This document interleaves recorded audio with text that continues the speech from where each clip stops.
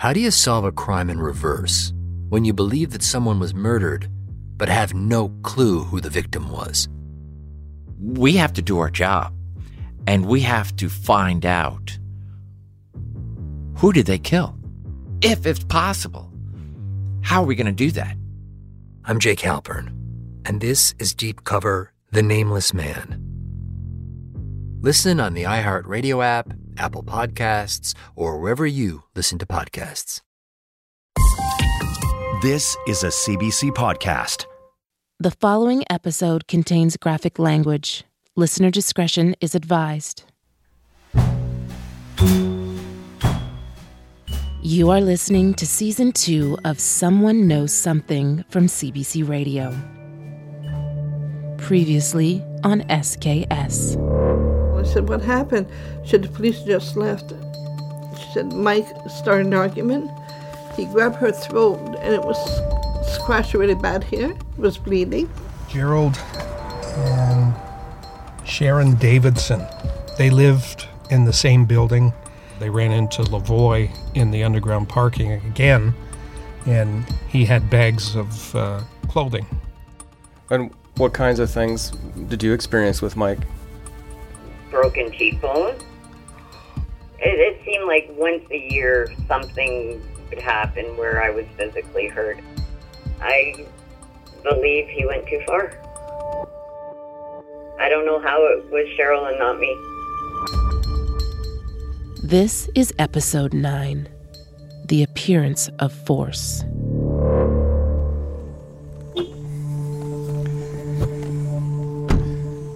Just arriving at Mike Richards' place here. Mike Richards was the host of the New Year's Eve bash, where Michael Lavoie proposed marriage to Cheryl Shepard. The answer was yes!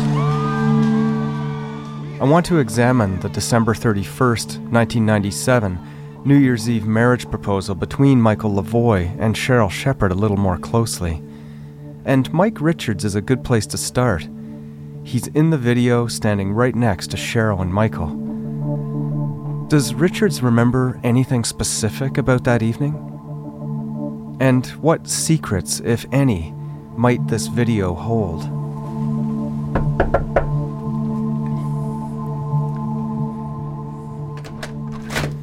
Hi, how you doing? You're the same guy in the video. Ready for my close-up? Mike's the same guy, but now with thinner hair, a bronzy tan, and a thicker waistline. But he still projects the aura of TV host. He invites me into his backyard and we sit on lawn chairs next to his swimming pool. My name is Mike Richards. I work for TSN 1050. But back in 1997, I worked on a show with Jeff Lumby on Y95 in Hamilton. And so they wanted to do this satellite New Year's Eve show that was going to be broadcast via satellite, was my understanding. The person I was seeing at the time, because I was separated, I decided, like a lot of unstable men, to put her on camera. She had no broadcast background whatsoever. And the best part of this, it was all going to be live. Richard's girlfriend Tracy was the co-host that night, and she can at certain moments be seen with the microphone and heard loudly describing the Lavoie Shepard proposal. Tracy had never been on camera before, and Richards was worried about how drunk everybody was getting. The weird thing was it left me totally unprotected, and I ended up being like a Chippendales dancer on Free Rye Night, and they were grabbing me, molesting me, literally, both men and women. It just got so weird. At one point, I remember when they go to the wide shot, I'm screaming, I said, "They're grabbing my nipples." Hamilton's a blue-collar city, and it's one of the reasons why I love it, and have been a Hamilton Tiger Cat fan since the moment I was born. So I get the nature of what is fun for them. It's not a Harvard high tea club. So for Mike Richards, the evening was as surreal as it appears now, 19 years later. The moment Mike Lavoie proposes to Cheryl Shepard. People in party hats, holding drinks, stumble through the scene or try to be part of it, performing for the camera. Mike Richards says he had never seen Shepherd or Lavoie before or after that moment. So would they have just been pulled to you by an associate producer, or did you just find them? No, they'd been brought to a spot for the shooters, for the camera, to make sure that you were in the right place at the right time to get the right shot. Whatever was going to happen live was going to happen, and there was nothing to stop it. There was no delay. It was live. So to your knowledge, Michael Lavoie proposed for the first time to Cheryl Shepherd on that show in front of you. Wasn't a rehearsed That act. was not a rehearsed act. Wasn't rehearsed. No. Okay. The only thing that would have been prepared was the fact that that was going to happen with those couples. Right. From what I understand, there was more than one that night. Until we called you, did you know that she had disappeared? No, because that name wouldn't have meant a thing to me. Okay. Not at that moment. Okay, interesting. So the police never came to speak to you? Never. No, that was I was never involved in any police investigation. I've never been a part of this. That was 1997, and this is jogging my memory, but I know for fact, 100% clarity, that I was never approached by any police services. At first, I'm surprised that Mike Richards had never heard about Cheryl's disappearance prior to being contacted by us, but he goes on to tell me that he was based out of Toronto at the time. Let's get this video out and I'll show you, and then you can... I'd like to see if the video jogs Mike's memory about anything. It's been over 19 years now. Okay, so let's have you just sit and watch it next to me here. I don't know if you can see the screen even. How's that? Oh, I can see it. Okay, good. This is going to be weird. Let's not stop it or talk during the first one, and then you can start and stop and tell me what you think. So here we go. My television, don't do this to me. Okay, come on back. That's a little better. Very brave man. What's your name here? Yeah, put the drink down. Thank you very much. Very warm moment. What's your name? Mike. Your name is Mike Lavoie. The video starts, and Mike Richards is glued to the screen from beginning to end. Mike has a very, very important question to ask this young lady, or this young lady. In 1998, I'd like to ask you to marry me, Cheryl. You remember any of that? Oh, I remember him. I remember him. Yes, I do. And she looked like so many of, the way that 1997, even the hairstyles and how they looked. But I do remember him. That is remarkable. You know what? As it jogs your memory, looking at that moment, seeing that couple. But to say that I remember a disappearance a short time later, it still does not register with me, strangely enough. But you remember him. Yeah. What do you remember about him? Well, I remember he had a look of not an easy life, like a lot of people in that area. As I said,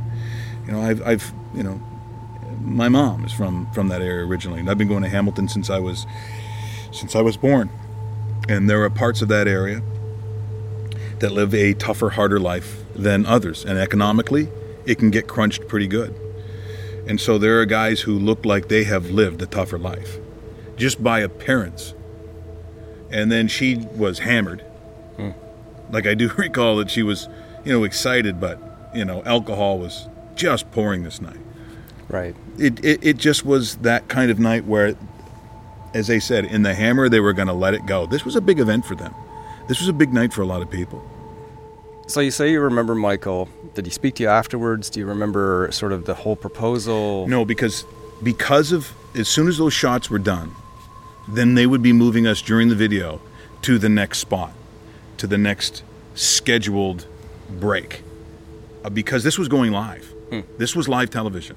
So once that was done, on to the next spot. I wouldn't have spoken any words to those people ever again. Ever again. She's obviously inebriated to begin with. So I'm sure it seemed a little surreal for a starter. Then he moves in for that Ron Jeremy-like moment where, there's all of a sudden flickering tongues and, that goes on for a longer period of time than I would have thought. And she's still stunned. Like, she's obviously again, the combination of alcohol and by at least looking back at this now, almost 20 years later, that she seems almost ill-prepared for it. That would be my take, just looking at this as an outside observer watching a 20-year-old video, is that she is stunned by this. If she was waiting for this to be her magical moment, the moment it comes out of her mouth, she would have screamed, yes, that's what happens. That's what happens. She would have lunged at him. That's your hallmark moment. I love you, marry me. Of course I will. Boom. This was, I want you to marry me. People go, oh my God. And then she's just frozen by the whole thing. That's what it looked like to me. Let's see. We watch a few moments from the video one more time, and I encourage listeners to do so too on the SKS website. He's the one that's happy. She's out of it. Look at, just overwhelmed in the moment. How odd to see that all these years later. But see, a kiss like that, though, at least to me, just looking at it, is one of domination and sort of ownership, like a victory, like he won something there. That wasn't a romantic kiss necessarily. Now, I joked about it at the time because I have to. It's live television. You have to say something. And now it's turned into a soft porn film. Hey. But it's not a warm embrace. Yeah, very odd. And I said, upon seeing this now, I do remember him, but I do not remember the actual news of this probably that would come out, days later? Richard's take on Mike and Cheryl's body language in the video leads me to wonder if his perception may be tweaked because he knew before watching that Cheryl would disappear less than 48 hours later. It's important to note here that Michael Lavoie denies having anything to do with Cheryl's disappearance, and I hope that he will agree to talk to me. He may have important clues about the last time he says he saw Cheryl. In the meantime, I want to consult with someone who doesn't know a single detail about the case, an expert in analyzing body language.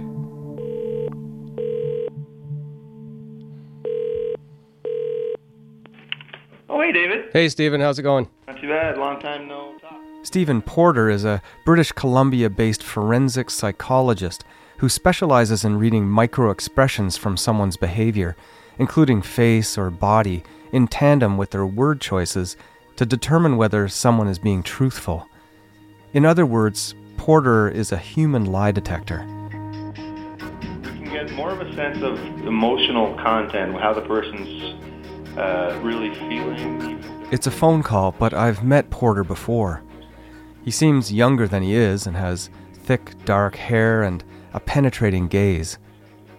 Previous to this call and before we started to air Season 2, I asked him to take a look at the short New Year's Eve segment featuring Cheryl and Michael, without telling him anything about them or the case. Porter also promised not to look up any information online or elsewhere. I simply asked for his opinions on the couple in the video. What I propose to do is to basically go through chronologically my observations of the video and then sort of summarize my impressions at the end. That sound good? Okay, that's great. So actually, I watched this thing probably 10 times so far, and I spent a couple of hours analyzing it yesterday and this morning. So yeah, I have absolutely no idea about the backstory. I didn't, so I'm glad you took that approach. I have no preconceptions. It was very mysterious what you even wanted me to be looking at. So anyway, this is some of my observations of this very interesting clip. Brave man. What's your name here? Yeah, put the drink down. Thank you very much. Very warm welcome. I've watched this video many times myself and made my own observations, but Stephen Porter goes way beyond that with virtually a frame-by-frame timed breakdown of the action. So at 28 seconds, I note that Mike makes a half-smirk bit of contempt while he's looking into the camera. 32 seconds, he grasps her neck tightly with a strange finger grasp. His smile is not real. She seems to be pulling back from him at that point. Almost looks wary about him. He says, "Marry me, Cheryl," at 35 seconds. I'd like to ask you to marry me, Cheryl. Marriage proposal! She looks extremely intoxicated and put on the spot, quote unquote.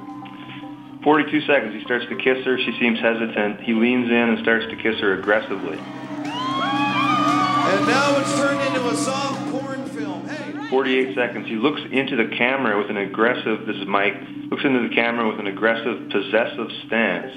Almost a look of revenge or, quote unquote, she's mine, like he's sending a message to somebody. And he does that again at 51 seconds. There's 3 distinct instances where he looks into the camera and he's got this, what I call an aggressive glare, possessive stare.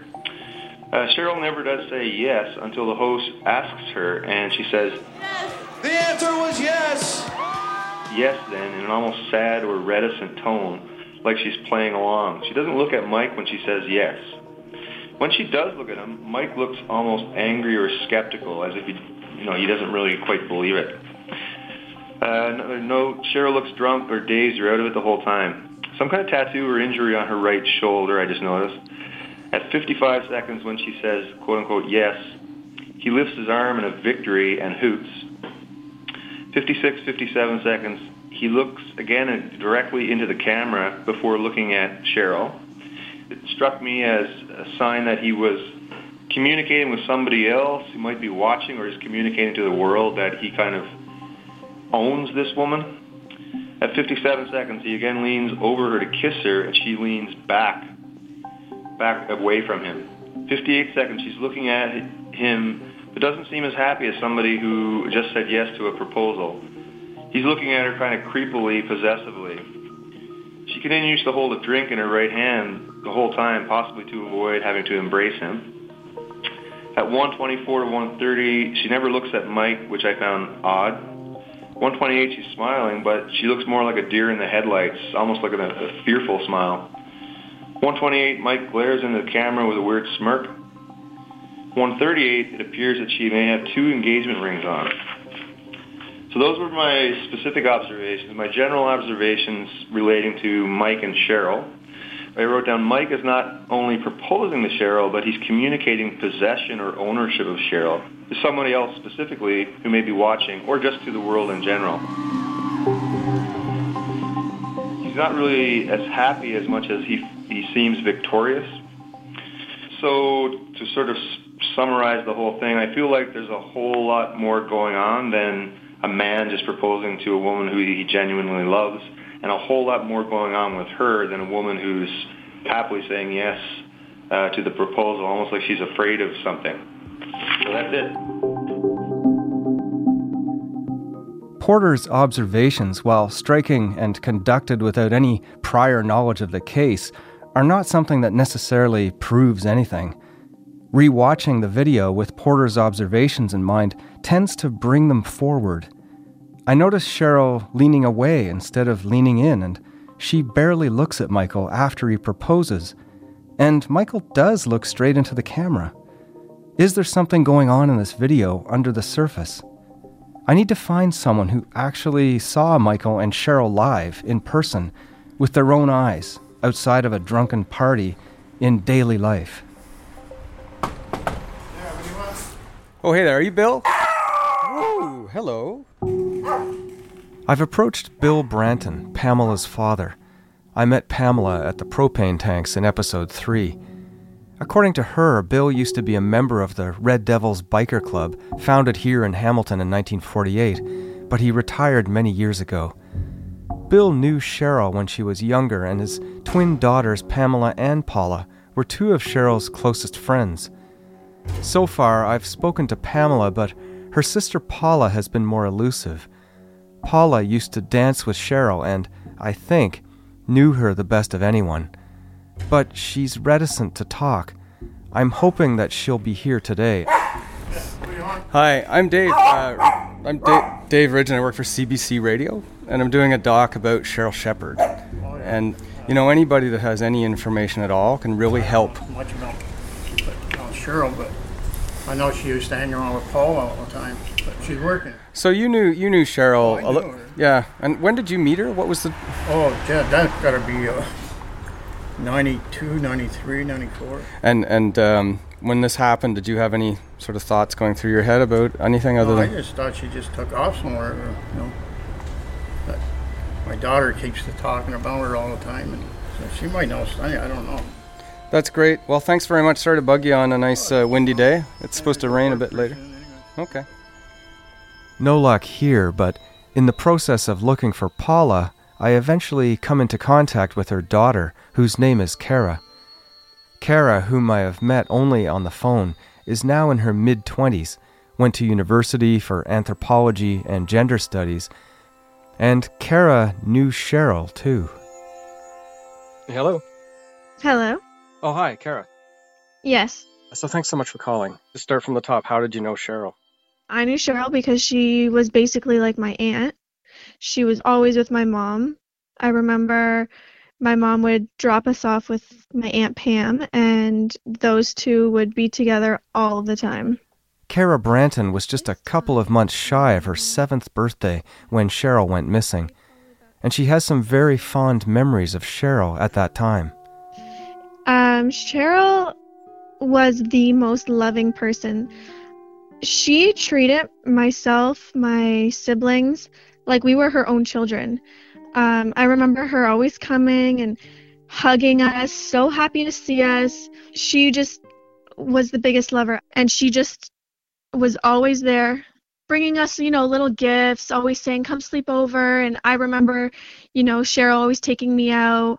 My brother and I, she'd bring us to Tim Hortons all the time, get us each a bottle of peach juice and a pack of 10 Timbits, and we'd share that in the back of a convertible. I don't know, it was my mom's convertible, somebody's convertible, but we were always there and the happiest kids ever. She was always smiling. She was always so excited. She was always so positive. But it's a bit of a different story when Kara turns to her memories of Michael Lavoie. I have witnessed him very angry. I was sleeping at her house, I remember one evening, and it was the winter time, and I was in the living room and watching TV, and they were in the kitchen, which was attached to the living room area, and they were yelling about something.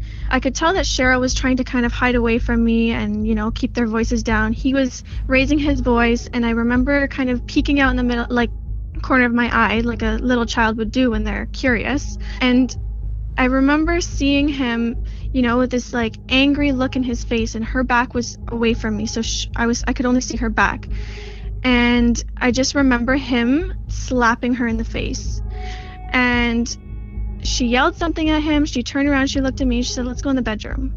And then I just was so scared, and I was looking at him, and he had turned away.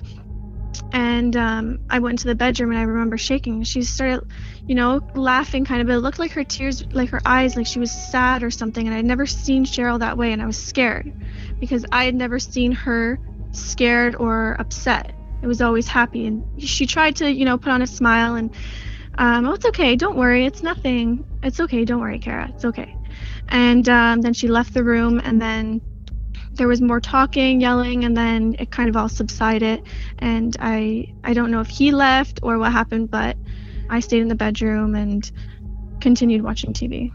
And I remember always feeling uncomfortable around him. And I never grew up with a father, so I never had that really comfortable feeling around an older man as a young girl. So to see that, and later on I saw my mom be abused by men, so it just it was scary to me, and it triggered something in me that I never trusted men, and this whole idea of this hairy, scary man. And I remember her coming in and still smiling. Her eyes were watering, but she was still smiling, it's okay, Kara, don't worry, it's okay. It's on her arm, I remember seeing a couple of bruises, but at the time that I didn't correlate anything because I didn't think anything of it. It's Right. Well, you're only 7, so you got an adult saying it's okay, so Mm-hmm. It's hard to... I remember that it was cold outside, and it was right before she had disappeared, in the months before. I remember going home and telling my mom about this incident, like, you know, asking her, why was Cheryl upset? And I remember my mom saying, well, that's why she has bruises on the phone, when she was on the phone. Well, that's why she's got bruises. That's why she's got bruises. Even Kara was telling me last night. Kara says that the bruises she saw on Cheryl were something she remembers her mom discussing with Cheryl on more than one occasion. Cheryl had bruises on her, but she would always cover them up. And I remember my mom actually said, what the fuck is this, Cheryl? Like, they swore a lot. What the fuck is this, Cheryl? What's going on? And Cheryl was very ashamed about it. Oh, nothing, don't worry. And then my mom's like, is it that fucking guy? He's a fucking idiot. Why are you with him? Get rid of him, Cheryl. He's a fucking loser. And I remember my mom saying Cheryl never covered up her body or was ashamed around my mom. They were always very open with each other. There was never anything to hide. And then once she started dating him, especially, you know, near the whole end situation, my mom realized that Cheryl was hiding a lot and Cheryl became a lot more passive. I remember another time, I was about a week before she went missing, around Christmas time, and I was supposed to sleep over at Cheryl's house again. And Cheryl came to pick me up, but Mike was in the car.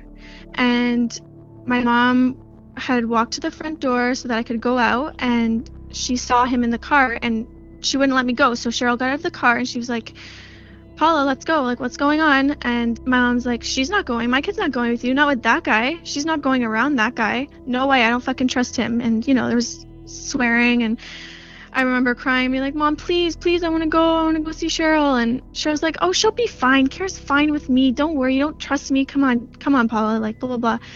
And my mom's like, nope, she's not going. Kara, get in the house. She's not going. And then, you know, her and Cheryl kind of had a little match between each other that I was not going, and she did not trust me around him, and she refused to let me go. And then shortly after, I remember my mom crying, and it was this whole situation. I remember my mom saying, this is why I didn't let you go. Now we don't know where Cheryl is. Wow, and that's a really distinct memory you have. Yeah, and I remember crying. I remember I was in my Pocahontas nightgown. I was just so excited to go over, like, you know, regardless of what had happened before, I was a little kid, you know. Cheryl always gave us, like, Tim Hortons and candy, and she was basically like an aunt. So, and to see my mom say no, my mom, you know, was a very carefree, you know, go with the flow, like, let things happen, but she refused to let me go that night because she saw him. And I remember that because my mom never said no to me. My mom never yelled at me. She never said no, ever. And I remember crying and being so upset with her.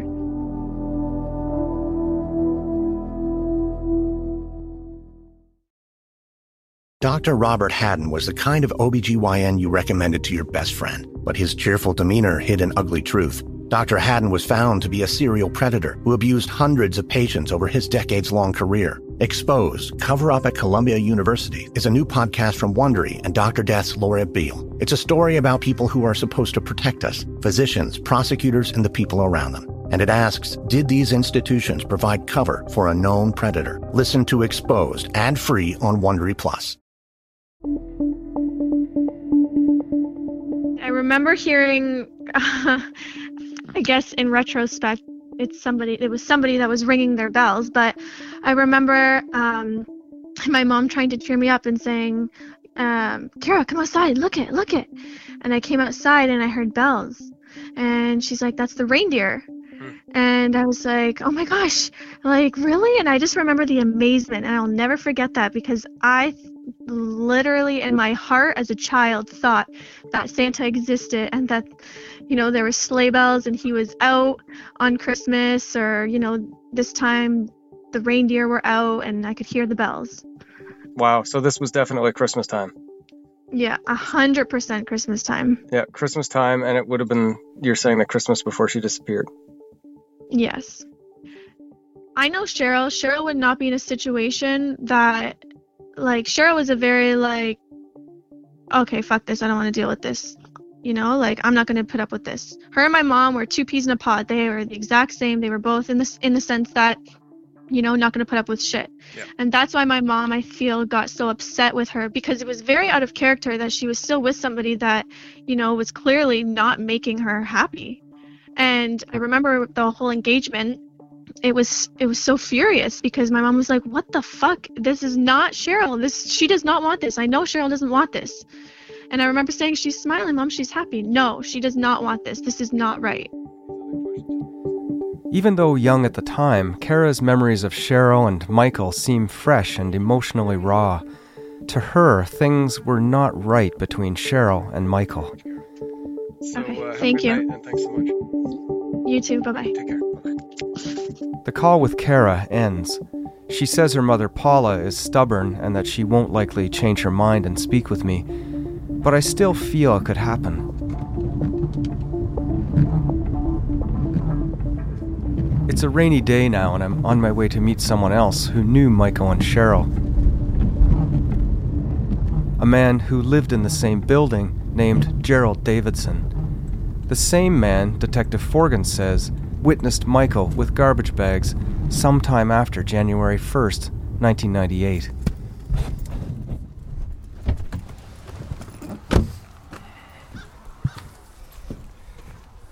Hello, sir. How are you? I'm looking for a guy named Gerald Davidson. It's me. It's you. I'm working for CBC Radio on a program that I think you can help me with. Oh, yeah? Case of Cheryl Shepard in Hamilton. Dark hair turning white, stocky with a goatee, glasses, and a confidence underscored by bygone bluish tattoos on both forearms. Davidson says he used to hang out at Satan's Choice and Red Devil's biker clubhouses in the Hamilton area. Now he rents a big yellow-bricked century farmhouse somewhere in southern Ontario. A small group of white Muscovy ducks stroll past searching for grain along the rough driveway I drove in on, and a gleaming Harley is parked in a dilapidated garage. In! Come on! You shut up. You get in. Courtney, get in there. I step into Davidson's place and am engulfed by a motley crew of dogs. Get in there. How many dogs does a person have? Oh, we got 3 of them. We rescued them. Come on, you little goon. Courtney, come. Are they still investigating Cheryl, or? Well, it's been almost 2 decades, right? So Davidson sinks down into a broad-cushioned, fold-out love seat in front of me, and his dogs settle down on him. One's a Chihuahua named Corky, and he sits gnawing on Davidson's hand as he talks. My name's Gerald Davidson. I lived at 851 Queenston Road, Stony Creek.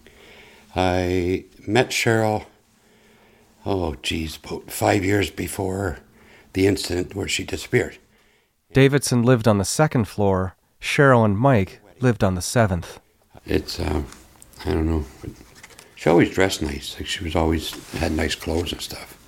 She was always nice to me. You know what I mean? I got along with her really good. She used to go out with another friend of mine. That friend was Brian Sweeney, Cheryl's second husband. I did her wedding. I had limos. I supplied a limousine for her wedding. And we used to hang out at Tim Hortons at Main and Wentworth. Okay. And I call it my central office. That's where I parked my limos all the time and just sat there, and that's where I met her, actually. But I knew everybody in there, and everybody talked about Cheryl because I had the pictures up there, and everybody knew that's where she hung out. So that's where I first met Cheryl. It was at Tim Hortons. Then Davidson tells me the story of how he witnessed Michael Lavoie with garbage bags. Well, about 3 days before the police came to the apartment building, I was in the underground parking, and I was getting out of my car, and he was coming into the underground parking, like there's an elevator, then a door, and he was carrying 2 garbage bags in one hand and some clothes in the other. When he was carrying the bags and stuff out, I asked him, I said, well, where's Cheryl? And he said, she's sick. She can't get out of bed, and she can't even call her mother or talk to her mother, right? So, I said, well, I hope she gets better. And then he threw the stuff in the car and out of the underground parking. So this is sometime after January 1st, 3 days before the police get there. Davidson dates his story so that it could have occurred between Friday, January 2nd and Monday, January 5th. Police say that in Davidson's statement he made at the time, it was simply sometime after January 1st, 1998. He couldn't get out of there fast enough, but I had no idea where he was going with stuff. But. And you think this would be after January 1st? Oh, yeah. It was after New Year. Like right after, like, New Year's Eve. But okay. It was close to New Year's. And you say that he had women's clothes in the bag? Well, I don't know what was in the bags, but carrying on hangers, there was, you could tell there were women's clothes, like dress bands. Like I knew the clothes that Cheryl wore, and it looked like women's dress pants.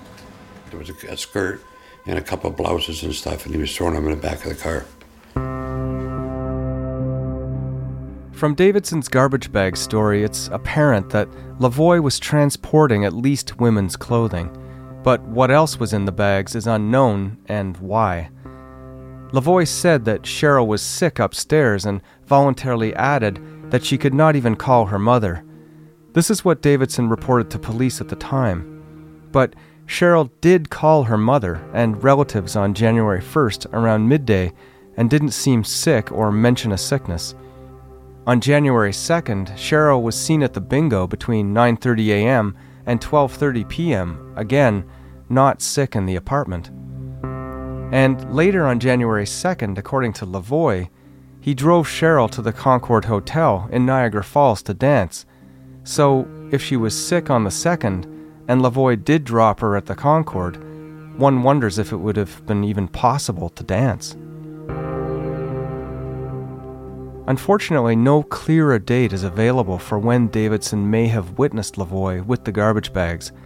After January 1st, as he told police at the time, or 3 days before police arrived at 851 Queenston, as he has just told me. The further away from January 2nd that Davidson may have seen Lavoie with the bags, the stranger his comment that Cheryl was sick upstairs becomes, because it was clear that Cheryl was missing across the weekend. I've witnessed him a couple times. A pretty violent person. But Davidson's garbage bag story is not the only thing he wants to talk about today. In the weeks leading up to Cheryl Shepard's disappearance, Davidson witnessed other interactions between Cheryl and Michael Lavoie. One incident occurs just before Christmas at the main entrance foyer to Cheryl's apartment building. So what did you witness between Cheryl and Mike? He was in the foyer arguing with her. But I never realized at the time that what Cheryl was into. Exotic dancing or whatever she was doing. I never knew her as that. I never even knew she did that. But apparently this is what they're arguing about. You know, she wanted to get back into it or something, and I heard them arguing in the foyer, so I just stood there to make sure that he didn't, hit her. He just took off. She went back upstairs. But and the argument was about, see if you can remember any snippet of the conversation. All I heard her saying is, I want to do it again. And he was saying, I don't want you dancing. So I knew right away what it was, right? He said, I had enough of this stuff and you ain't dancing. We don't need the money and all this crap. And she said, I'm doing it whether you like it or not. So Davidson goes through the story again, and a few more details emerge. I came in from the underground parking to check the mail at the boxes in the building. And I came out of the elevator, and they were standing in the foyer, and they were screaming. She was screaming more than he was, but she's getting back into it. And he said, you're not getting back into it. You're not doing that anymore. And he grabbed her by the arm and tried to pull her in outside. But she went back in the building and shut the door, and he just took off like it has a lock. So I don't know if he had a key or she just got in the elevator and went upstairs. So he took off, and that was the end of that. And what was your understanding of what they were talking about? I guess she wanted to get into this dancing again, and he's, no. I don't know. And that was? Just before Christmas. But they were arguing, and that's the last time I saw her. So it's just, but I've known her for a long time. It's not like I just met the girl, but I knew her before she was going out with this guy. This altercation in the foyer was not previously reported to police. Here we have Cheryl arguing and jostling with Michael just a couple of weeks before she disappears, according to Davidson's observations, because Cheryl wanted to return to dancing, and Michael, angrily, does not want her to. And then the other incident was just a little bit before that. Yeah, but it was about a week before that. Like the garbage bag incident, this third event happened, Davidson says, in the underground parking area, a week or more before the fight in the foyer. So sometime in December before Christmas, just weeks before Cheryl disappeared. Well, when I came into the underground parking, I heard people arguing. So I drove down, you come around the corner, and they parked maybe 100 feet from where I parked my parking spot. I just had a Cadillac painted, and I came in with it to the underground, and I heard somebody arguing, and then I heard her scream. She was pretty boisterous too. She wasn't no mouse, but she was screaming at him, so I just got out of my car and stood there and leaned against the car. And then he grabbed her, put her up against the wall, and he says, if you keep fucking around with me, excuse my language, he says, something's going to happen to you. And he had her up against the wall in the underground parking by the throat, and that he threatened her, so like it was around Christmas time. Police have not heard the verbal part of this threat before that Davidson says he observed. And I left. I watched to make sure he wasn't going to beat the shit out of her, and then I just took off. I really didn't want to get into that kind of mess. Davidson's statements to police do include another detail that I don't hear in my interview. In Davidson's original statement, he says that when he saw Michael Lavoie grab Cheryl by the throat in the parking garage, Cheryl was wearing her Tim Hortons uniform. And then she just all of a sudden disappeared. The mention of throat reminds me of Odette's story of returning to the apartment one day and seeing the aftermath of another grabbing incident, reportedly involving Michael. Cheryl is crying and her throat is scratched and bleeding. We haven't been able to find the female Hamilton police officer who allegedly took Cheryl's statement, so if you're out there, please get in touch. I return one more time to the garbage bag incident and try to get Davidson to focus on the timing one more time. And while he cannot pinpoint it, going back over his memory again does bring out something else. It was after the New Year, I know. In the New Year, that just brought something back too. They went out for New Year's, and they had a big fight then. Right, this is what he told me, that they had a big fight at New Year's, and she never told me, I never talked to her about it, but that she was dancing with somebody or something, and they had a big fight. Gwen, Michael's former partner, also told police that Michael said he and Cheryl had an argument. Is this the same argument he allegedly told Davidson about, or a different one? Davidson says he knew Michael and Cheryl well, and the discussion about the argument makes me wonder what Davidson might have noticed about Cheryl's temper. Well, Cheryl was all right. She was a nut. Like, she was a crazy woman. I got one over there, but, I mean, she was... If you pissed her off, she got violent. She'd scream and yell and throw stuff, and, so I don't know if this led to them getting into a fight, or... I was up to the apartment when the police were there. I'd seen them, all the spots on the wall where they circled and stuff, and, I talked to the police then, but I told them the same stuff I'm telling you. And what did the police tell you about the spots on the wall? They said they were Coke. Coke? Yeah, it was Coca-Cola.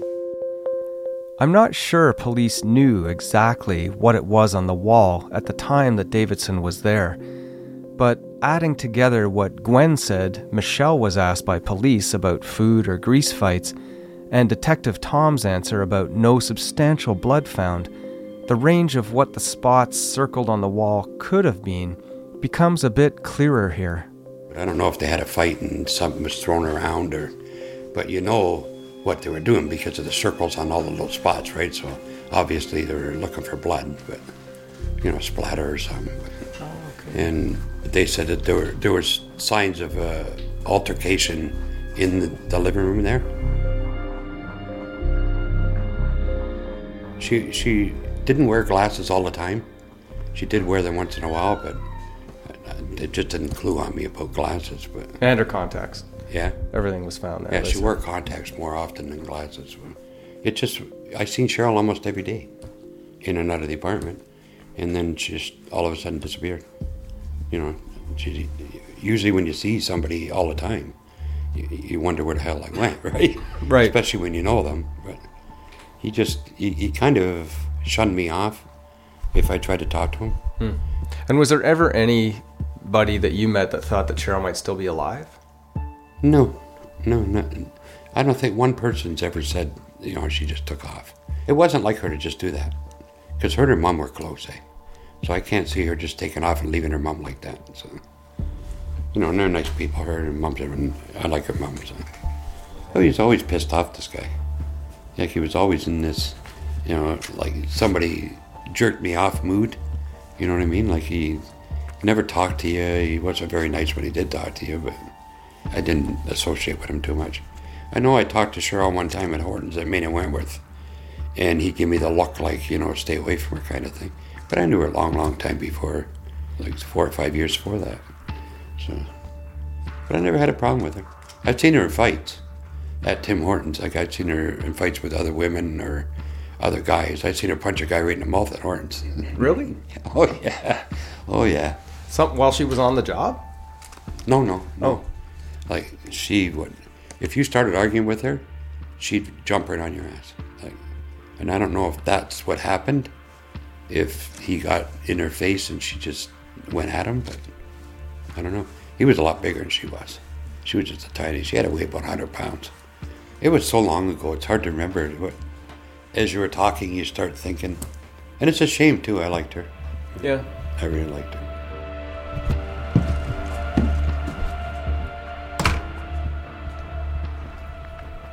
Davidson and I move outside. The rain has thinned, but the sky is still overcast. I want to know more about the incidents I've heard Davidson talk about, so I have an idea. Can you show me, like on my body, like you can, how he was grabbing her? Just demonstrate to me how, when you saw him grab her arm, how did you do that? When he grabbed it in the foyer there? Well, the door opened this way, and the other one opened in. Yep. So he grabbed the door, he grabbed her by the arm like this. Right there. Davidson grabs my forearm where it meets the elbow and yanks hard while holding onto a bricked column that supports the porch with his other hand. And he tried to pull her, and then she went for the other door. Like that. It was open. And he was holding on? Yeah, and he let go. He let go. So she went through the door, and then she shut the door and went to the elevator, and he just went out the door. Just left. Yeah, I don't think he had a key to get in. Then I asked Davidson to demonstrate how he saw Lavoie grabbing Cheryl by the throat. He had her like this. Yeah, right up against. And then up against the wall. One hand on the throat. Her feet were almost off the floor. Really? Yeah. Davidson demonstrates Michael's hold on Cheryl's throat by pushing me against the bricks and lifting with his hand. It's firm and abrupt and horrifying. When he grabbed her and went back with her, like her little feet were almost, like she was a small girl. I would have had no trouble doing it, but I don't know. I never liked the guy from the time I met him. There's just something about him, eh? Just, you get that feeling about somebody, it's just never like mine. It kind of haunts you, because you don't know. Just to have closure. For the mom, I feel bad for the mom. For friends, it's bad enough, but for a parent, like if one of my kids went, I got 6 kids, one of them went missing like that, it would drive me nuts. Yeah, I just wouldn't stop. And I know her mom won't stop.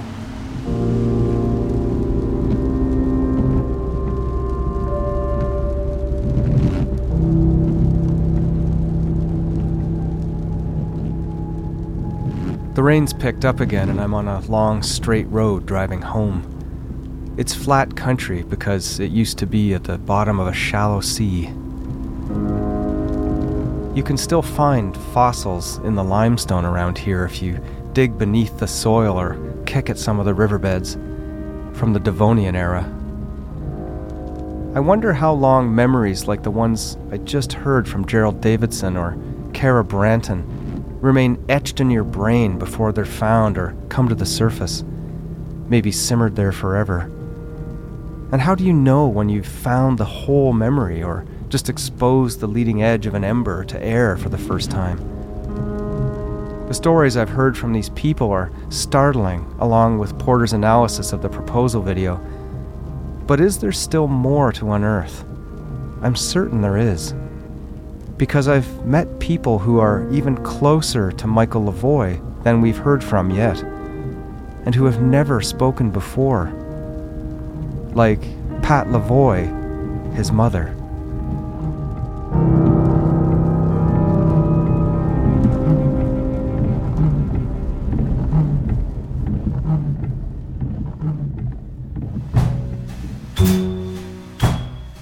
You have been listening to Episode 9, The Appearance of Force. Visit cbc.ca/SKS to see a video of the New Year's Eve proposal. Subscribe in iTunes or your favorite podcast app. If you like the show, please tell your friends. Someone Knows Something is hosted, written, and produced by David Ridgen and mixed by Cecil Fernandez. The series is also produced by Chris Oak, Steph Kampf, and executive producer Arif Noorani. Our theme music is by Bob Wiseman, with vocals by Mary Margaret O'Hara and Jess Reimer. I will never stop my love. I will never sleep. Something here is precious. For more CBC podcasts, go to cbc.ca/podcasts.